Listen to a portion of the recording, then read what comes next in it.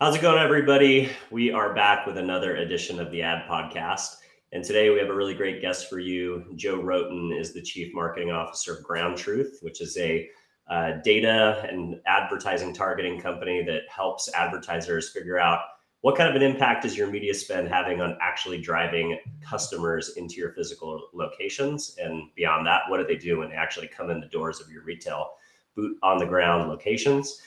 And he has a really interesting background, a real legend in the QSR space, known probably most prolifically for the guy that made Wendy's Twitter so funny back in the day. But after that, also held executive leadership roles as the chief marketing officer of companies like Potbelly, and also was at Papa John's as the CMO as well. So, Brandon, thanks so much for coming on the show. Hey, no problem. And I think actually you threw me out as Joe at the start, like your buddy Joe. So Oh my gosh, I it's literally okay. just It's just okay. word diced that at the beginning. We were just talking about my friend Joe Rhoten over at Cision, but excuse me, Brandon Rhoten. No Uh, problem. No problem. Any other Rhoten I will share with you. It's a very rare last name. awesome, man.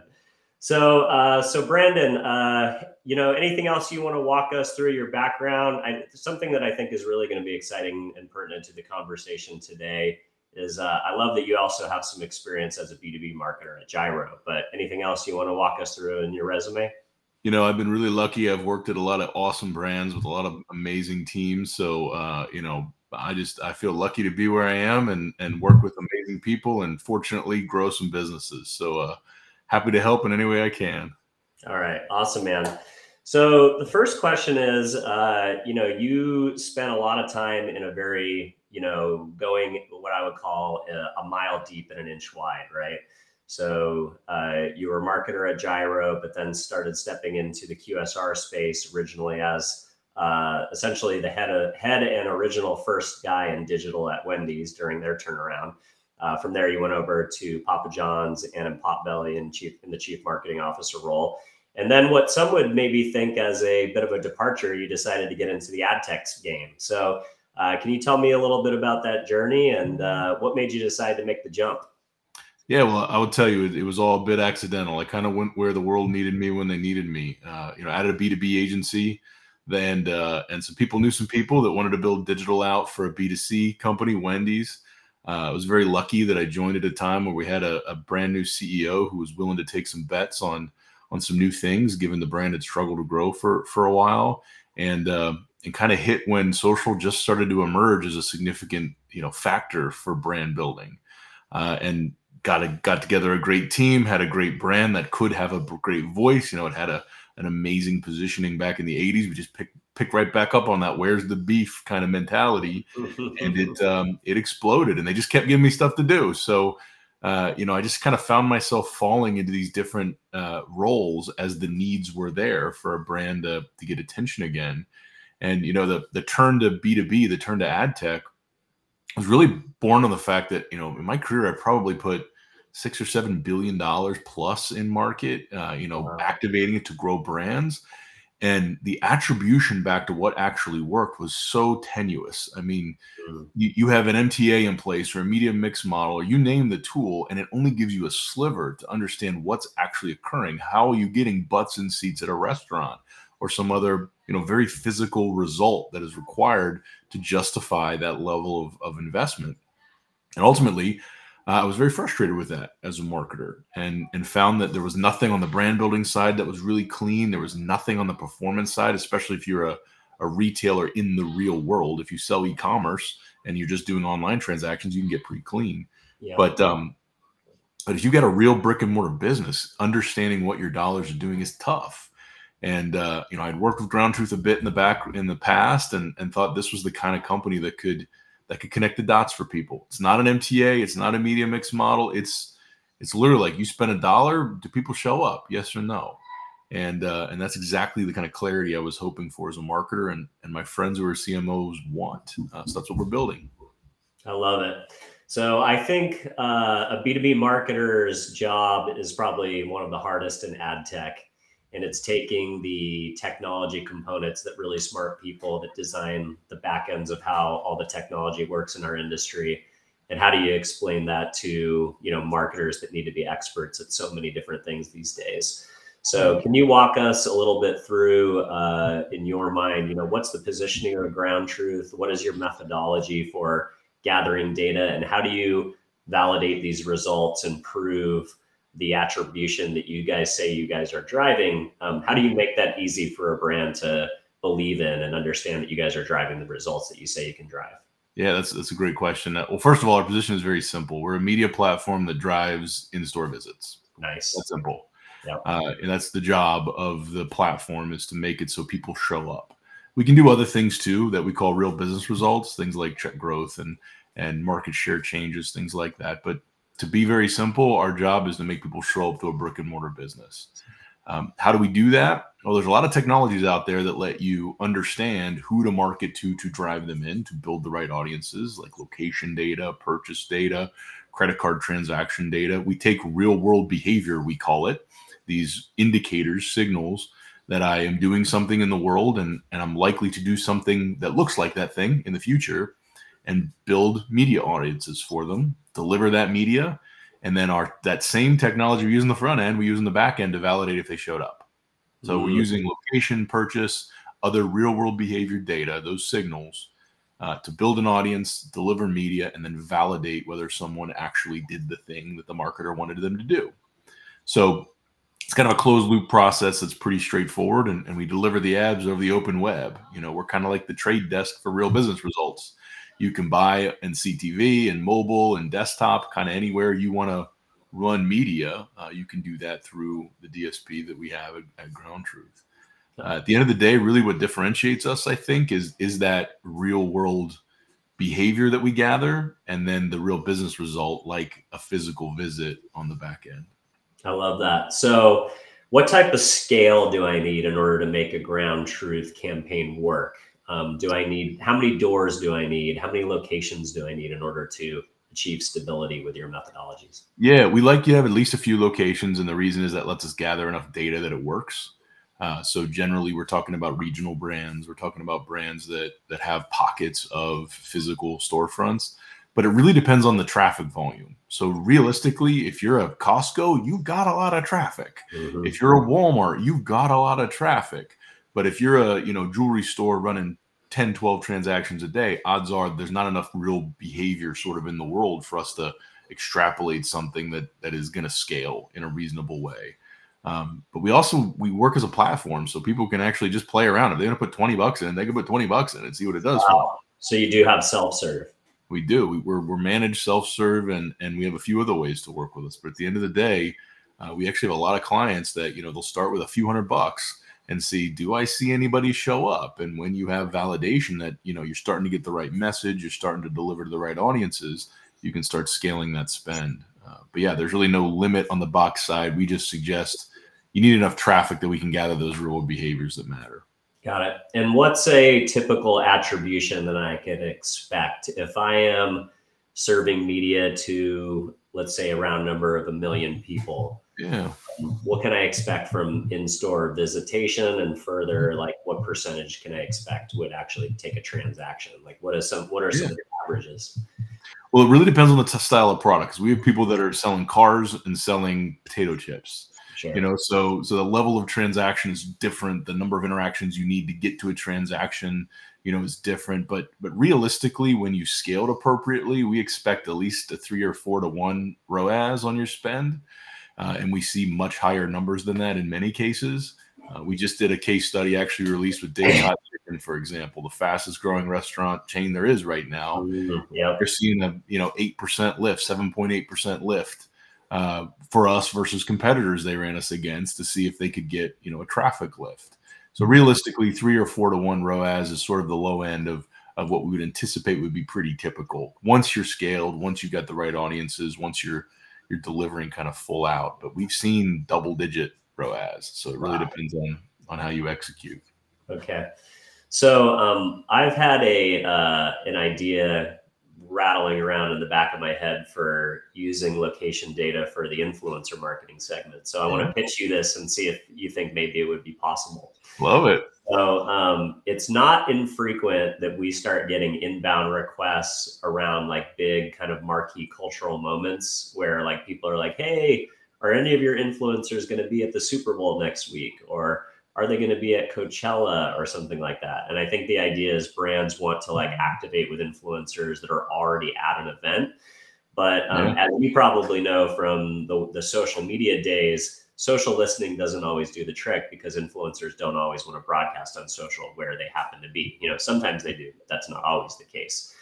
Do you think there would be a way to ingest, if I had like influencer email addresses, for instance, would there be a way to be able to say, hey, this group of influencers are at Coachella and you should activate with them in real time? Could that be possible?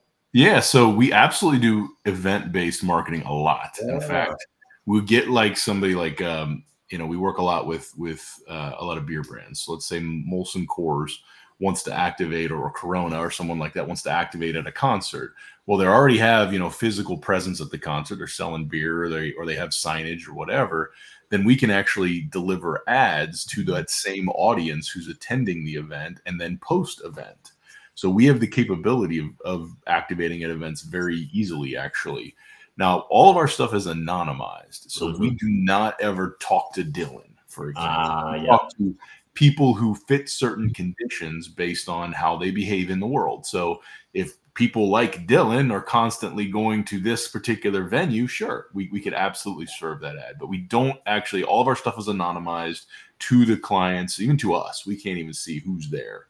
All we can see is whether or not someone attended and whether they have behaviors, real world behaviors that tie to something an advertiser would want. So what if I converted those customer records to like LiveRamp IDs and I pass those LiveRamp IDs to you? Would those be? Could you say that this particular influencer that's associated with this LiveRamp ID happens to be in this geography? Yeah, I'd have to check with our folks. We generally err away from. I like your idea for targeting events. We generally err away from anything that's not anonymized. We want to keep everybody safe, Makes sense. So we try to keep. But if you said, hey, Coachella, there's a lot of influencers, I could absolutely make sure that everyone at Coachella knows that your presence is there. All right, we might have to sidebar on that. There you go. There you go. All right, cool. Well, I love what you're doing over at GroundTruth, and I want to, circle back later in the interview to talk about how you're getting the brand out as a B2B marketer. But I want to spend a little bit more time on your background as well. So you were at Papa John's in the leadership role on the marketing side. Were you there during the infamous Papa John's exit situation? I was. Okay. I was. So yeah, I was just curious to get a little bit of your take, like kind of in the being in that leadership role in the driver's seat. It must have been a pretty interesting time. For me, I always look at that as like a really interesting situation where, yes, obviously it was a horrible situation, with your founder to have to exit under those circumstances. But I also would love to get, without you disclosing any details, like what is it like to have your ad agency be wrapped up in the middle of that and kind of this very public spat with the chairman / CEO and kind of be to some degree responsible for his ouster? Like what was that like? What was that moment like? Yeah, so I left right before he left. So I was there about a year, but I was there during the majority of I'm the one who brought in the agency that ultimately was part of this process. So I'm a brand marketer. I believe in the brand. The brand is what matters. Whether I have a job doesn't matter. Whether the founder has a job doesn't matter. Whether the agency is still employed with us doesn't matter. All that stuff to me is secondary to the brand. I mean, you got to remember, a brand like Papa John's, you have hundreds of franchisees and thousands of employees who are relying on this thing to be successful. And when it's not, it has a dramatic impact on that large group of people that need this brand to be successful. So I've always viewed it as my job as the CMO is I'm in charge of making sure the brand is strong. And anything you got to do to make that happen, even if it means you have to leave that brand, you do. So yeah, it obviously, my first gray hairs popped out at Papa John's without question.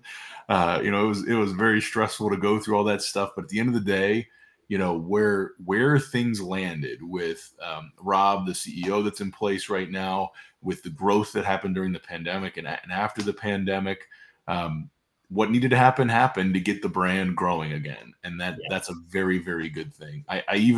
I'm a silent partner with a Papa John's franchisee. That's how much I connected with them, Oh, wow. that I'm part of kind of their world still. Um, and I believe that is the role of the CMO, is to drive for the sake of the organization. It doesn't matter whether you win a Lion or an Effie or get a new title or whatever. What matters is that organization that you're in charge of and that brand you're in charge of grows, and that's Yeah. exactly what happened. So I'm proud of that time, even though the gray hairs definitely are there. So.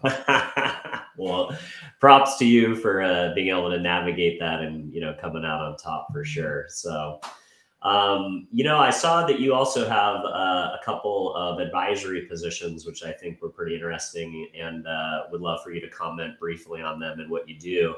So, I believe one is called SoFi, which is kind of a restaurant CRM slash back end management company. And then I also saw that you're advisor at Chamber over with Travis and those guys. Would love to hear a little bit about what you're doing with both those organizations as well. Yeah, so Chambers a media, an agency that I dealt with at Potbelly and actually saw great things in. They're one of these guys that sort of grew up in the long form Facebook video world, sort of Harmon Brothersy, Yep. and were scrappy and understood sort of the game of how to work the algorithm and social, which I always love. That anybody that can figure out how to work a system like that is to me a hero. So they asked me when they were bought by private equity to help out with thinking about the brand going forward. Right? So I've been a part of their world for a couple years now, and love actually seeing kind of the inside of the media, social, paid media world, and it gives me some great perspective, I think, from GroundTruth, because we have a lot of agencies as clients, so I can really see sort of how the inner workings of an agency functions. Sochi is basically they allow multi-location brands to actually activate across all those locations with uniformity, with scale, with ability to corporate to have a hand but not have to do all the work locally. And specifically, the reason I was drawn to them when they reached out to me was, when you run a big brand and you have franchisees, you have general managers at your locations, it's really tough to have a cohesive voice. It's really tough to actually ladder up to the objectives that exist each quarter for that brand. And that's a tool that has been growing like a weed because it is so good at helping people manage that. So, when those guys reached out a couple years ago, I was excited about helping there. I love being a part of brands that they should be big, but they aren't quite big yet. Yep. They've got something really interesting, something really unique, and all the board positions I have and all the advisory positions I have them because I want to learn something, and I think these guys should be big, and I like to encourage that growth. And when they're curious about a CMO's perspective or a big company's perspective or how to navigate working with a big company, I think I can bring a perspective a lot of times that's very helpful. Yeah, that's really cool. And I think, I've interviewed a few other, CROs or excuse me, CMOs from the QSR space. One gentleman, his name is escaping me right now, but he was the CMO of Firehouse Subs and Church's Chicken. And, just like that whole dynamic of, whether it's franchise, tier one, tier three methodology versus like brand ownership and just all the things that come with that. I imagine having a technology solution to kind of help ladder up and distribute assets and make sure everybody has the right font guidelines and the right signage, all that stuff. I mean, that must be a real nightmare for, being able to manage that top down and bottom up. So is that essentially the value prop that those guys offer? Yeah, they help big brands essentially manage multi-location social networks and SEO, SEM, that sort of thing. So yeah, it is to me taking the job of probably 20 people if you wanted to do it right, and making it so you could have one or two people manage it or less, Wow. which is pretty dramatic. And most brands, I would argue, they just ignore it. They don't pay attention to the reviews that happen for their local stores, to their detriment. Then their search results stink, and their social results are poor, and they're not managing comments appropriately. It's just, if you're gonna, I look at social like a puppy. You get it, you got to take care of it. if you're going to do something on it, you got to take care of it. Otherwise, it's going to bite you. And that's exactly what it is. If you don't have the right tools in place, the right voice, the right tools like Soci in place to actually manage it appropriately. So it is a very needed thing in the modern marketing ecosystem. Nice. And those guys are here in San Diego, I think, right? Yeah, they have offices all over the place, but yeah, they're really good guys who know what they're doing. So Nice. I've turned a bunch of friends onto them just from a standpoint of, don't deal with the headaches. Let the tool manage it for you. It makes life a lot easier. So good. All right, cool. Well, I want to pivot back a little bit to your role as CMO over at GroundTruth. So, as a fellow marketer, that my job is mainly to market my agency to the larger brand and larger agency ecosystem in order to kind of get on those people's radars. I was curious, what would you say is your primary role in partnering with your chief revenue officer and your sales team? Is it making sure that they have the right events to go to? Is it driving inbound leads? Is it, creating a strong brand voice? So when those reps go and call on those agency media buyers and or internal media buying teams at those brands, that they know who GroundTruth is before they come in, or they have some awareness. What would you say are some of the top few things that you do to empower your sales team to go out and get the IOs that you guys need to book every year? Yeah, I would say the role here, the B2B role in general, as you sort of put it, is much more wearing many hats than it is in the consumer side. You have a pretty straightforward job on the consumer side. It's to draw traffic or to increase check or to fix a brand issue that exists, like an awareness problem or a perception problem. On the B2B side, I have found it's much more about educating the organization on the actual consumer need. So ad tech companies aren't usually filled with a lot of marketers, yet they're selling to marketers. Like, Right. understanding the mindset of a marketer and someone who's making that decision is a big deal. And you got a lot of engineers and tech guys and dev people, but they don't know how to sell to marketers. So one of it is literally just understanding the mindset of someone who buys media. That's one thing I think is very important. A second thing that I think is critical is distilling the message down to something that people can actually repeat. Ad tech companies tend to just have diarrhea of the mouth when they describe what they do, right? They throw out 50 features and benefits, and it's like the old tech world where you would talk about RAM and 486 processors and Pentium 3, and it's just like this constant list of features versus like, well, what do you actually do? So even just being able to stay a sentence like, GroundTruth is a media company that drives in-store visits. Yeah, Never done that before. that's They've easy. never just been that straight up and say that's what we do. And the tech behind the scenes, we can show you. That's awesome. But frankly, that's not why you're spending money with us. You're spending money because you need the visits. You need somebody to show up to your place. So I think that's the positioning work, I guess you'd call it, or the brand work is really important there. And then beyond all that, again, sort of like a painter doesn't paint their own house. Most ad tech companies have no idea how to actually do basic marketing. They don't understand, fill the funnel with the right people at the right time and convert down funnel and have all the tools you need to constantly connect to your current customers so they become bigger and better customers. And GroundTruth was sort of in that position where they were trying to sort of be everything to everyone and didn't have all the down funnel stuff and the basic infrastructure to be a brand. So I was consulting them for a little while, helping them with a specific project, and then I came on a CMO about a year ago now, and that's been the work for the last year: is build out that messaging, build out the infrastructure and marketing, make sure that we can actually see an ROI on the media investment. The real business results we promise our clients, we have to give for ourselves. We have to actually run media and see a benefit from that media. So yeah, and so far, we've seen growth on the back, I think, of that work, certainly. And the partnership, I've never had a partnership with a sales team before at an organization because I've usually been B2C, at least with scale. And it's amazing when you have a team of people who can actually like hit the ground with that message and talk to people about that message and how they can actually affect the business instantly. I mean, like overnight, you get a note that we just won this account. Why? Well, they saw this thing that was in ad week, and then they, connected with this person at an event, and then this salesperson made a call, and then they showed up and they were at a conference. And just watching the process is so different than B2C stuff. It's really exciting. Yeah. So I think you wear a lot of hats, and you got to have a great relationship with your head of sales. Rosie on our team, the chief revenue officer we have, is amazing. This company is so lucky to have her that she can activate this stuff and get it in the world with results. What's her last name? Omira. Oh, I was thinking it was a Rosie who used to be the chief revenue officer of Channel Factory that I worked for. Okay. Yeah, there probably aren't a ton of Rosies, so I'm guessing like Rhotens, there's not a lot of us running around out there. So. Exactly.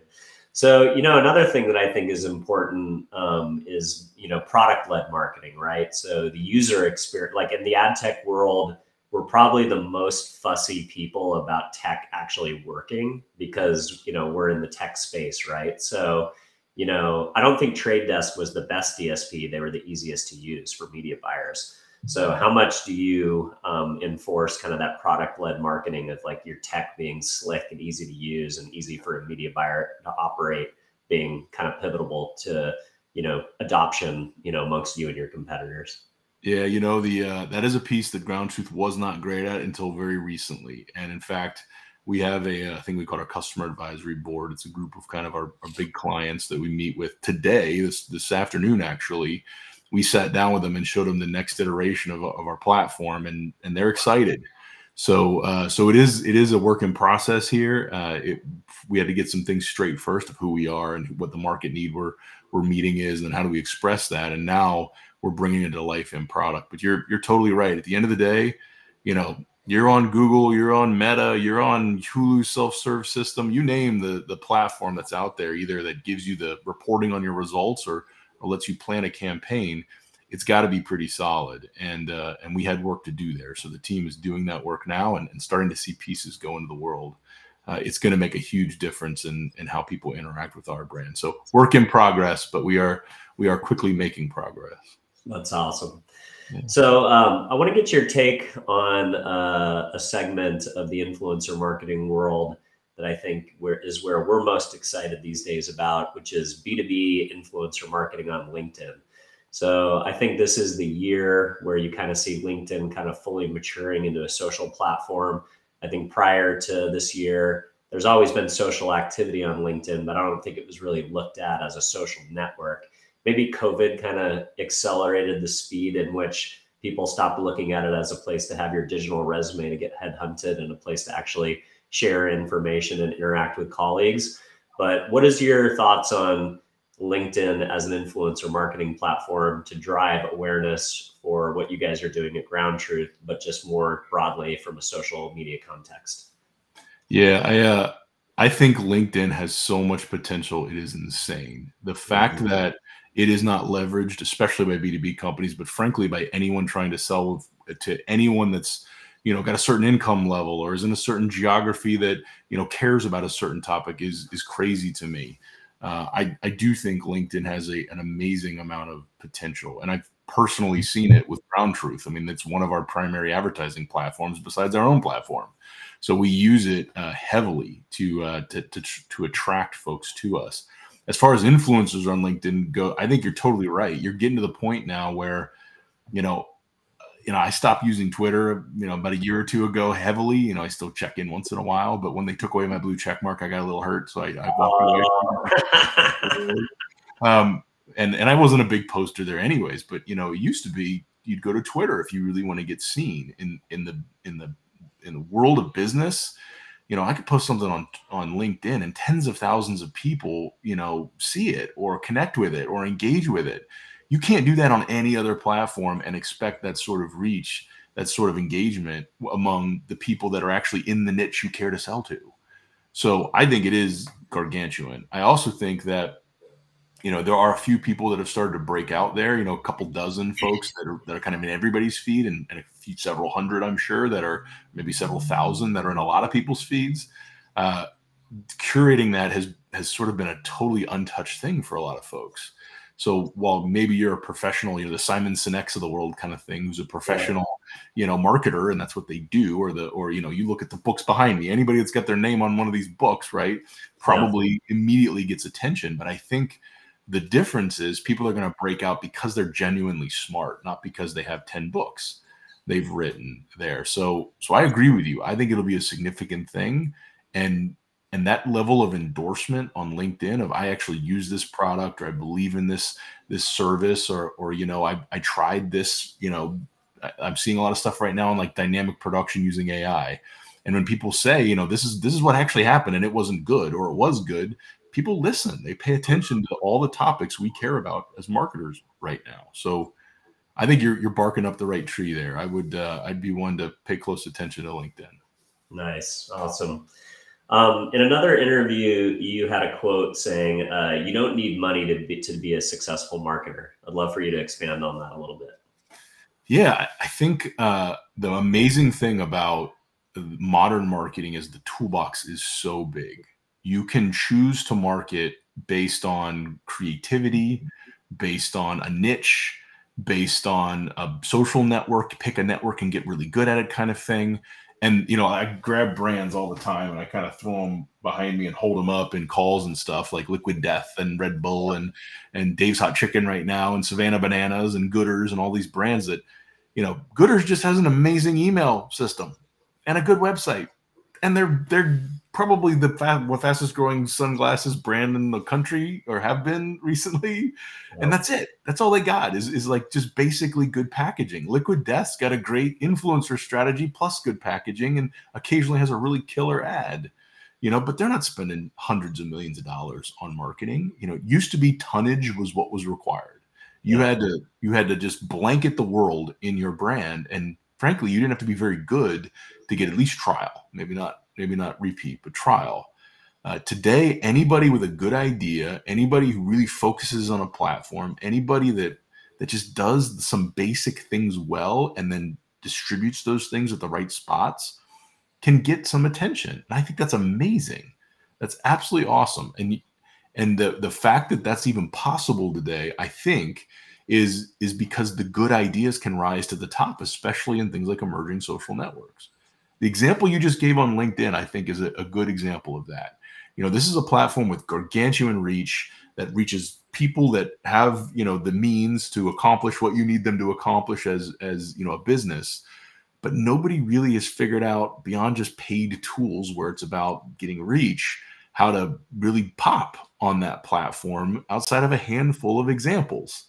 And that's the rich space. That's where you should play. Don't go to, if I was a B2B marketer right now and someone used the term TikTok, I'd be like, what are you doing? Like, that's so saturated. And it's great. I love TikTok. TikTok's amazing. But LinkedIn, look how open that field is right now. Look what you could accomplish there if you're a B2B marketer.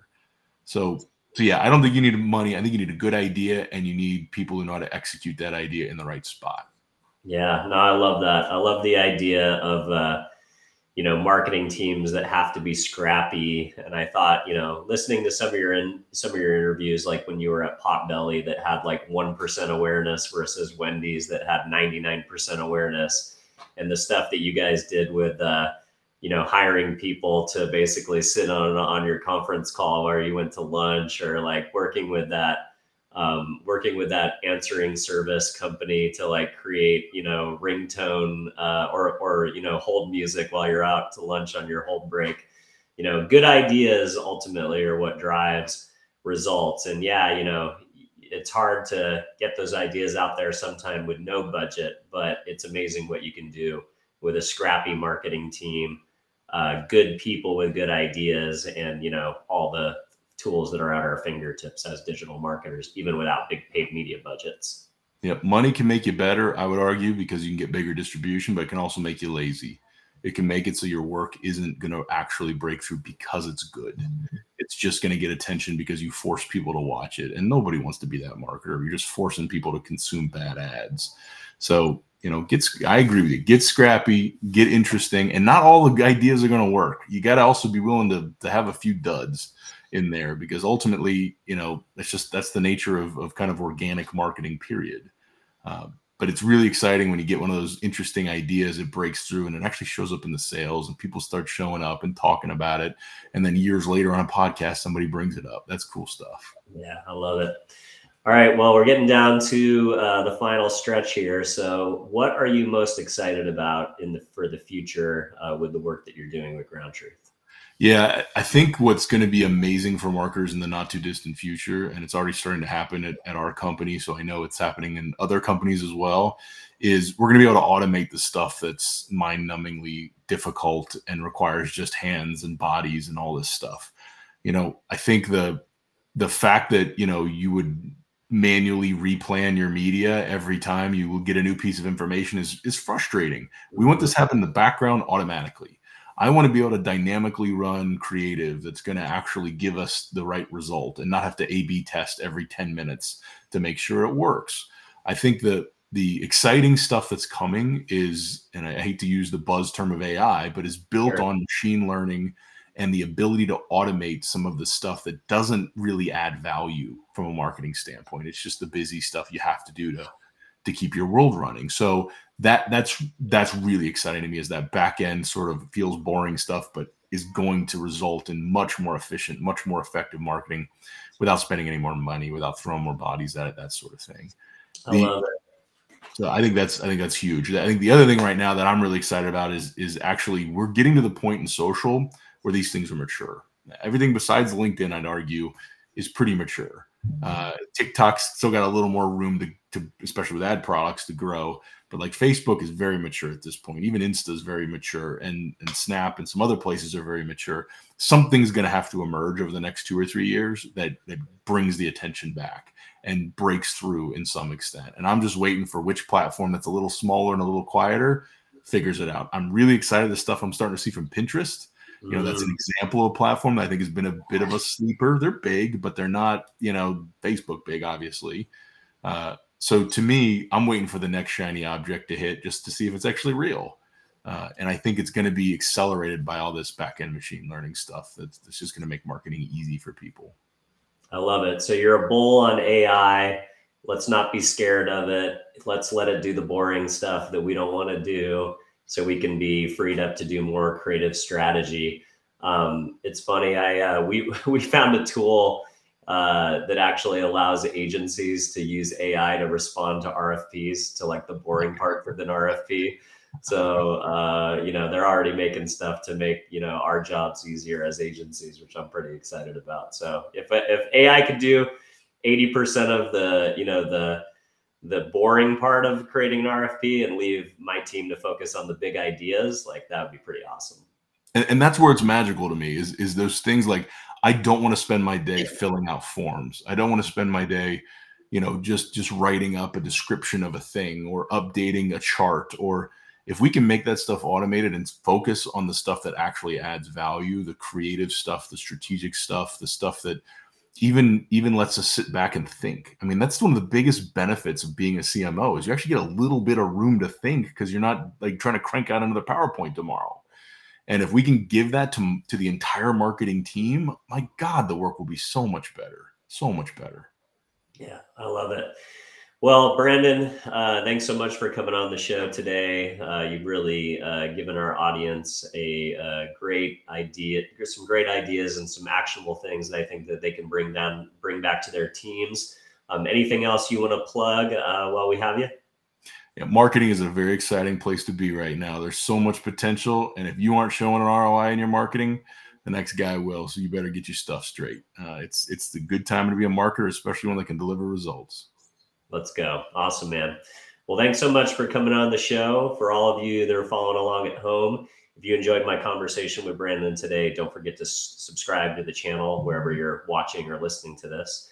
And if you would be so kind as to give us a review, that actually helps us find a larger audience.